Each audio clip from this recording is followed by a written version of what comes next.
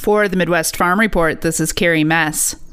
One of the best parts of Ag Day at the Capitol is learning from farmers across the state. Brad Olson, a dairy farmer from Polk County, says that in his area, wildlife damage is a significant concern. Having his voice heard by lawmakers when he asked for an increase in wildlife damage limits is one of the reasons he made the drive to Madison. Brad, first off, tell me, what kind of damage do farmers in your area see from wildlife? Yeah, within District 9 of Farm Bureau here, we have a number of farms with excessive wildlife damage, up in the neighborhood of $60,000, $70,000, $80,000 a year from all kinds of wildlife. That's elk, bear, deer, turkeys, geese.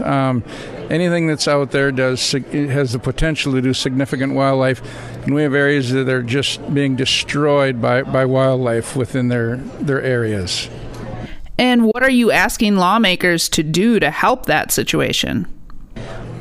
To get more funding. Currently, $10,000 is the maximum, so if you have $60,000 worth of damage, you're only going to get $10,000 back at the maximum.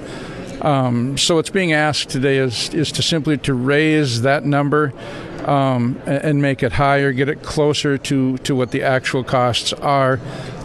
Because as we heard here today, the money is there to do it. It's just a matter of getting it done.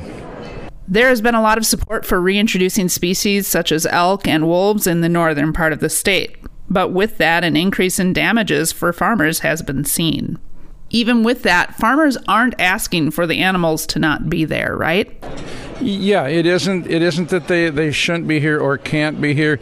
At a recent listening session we had in District 9, there was a farmer there from northern Wisconsin in the elk area where they were destroying an 80-acre cornfield every year. So if we're going to reintroduce that type of wildlife and they're going to do that much damage on a particular farm, then we owe that individual to be paid back some of or the biggest share of what he's losing.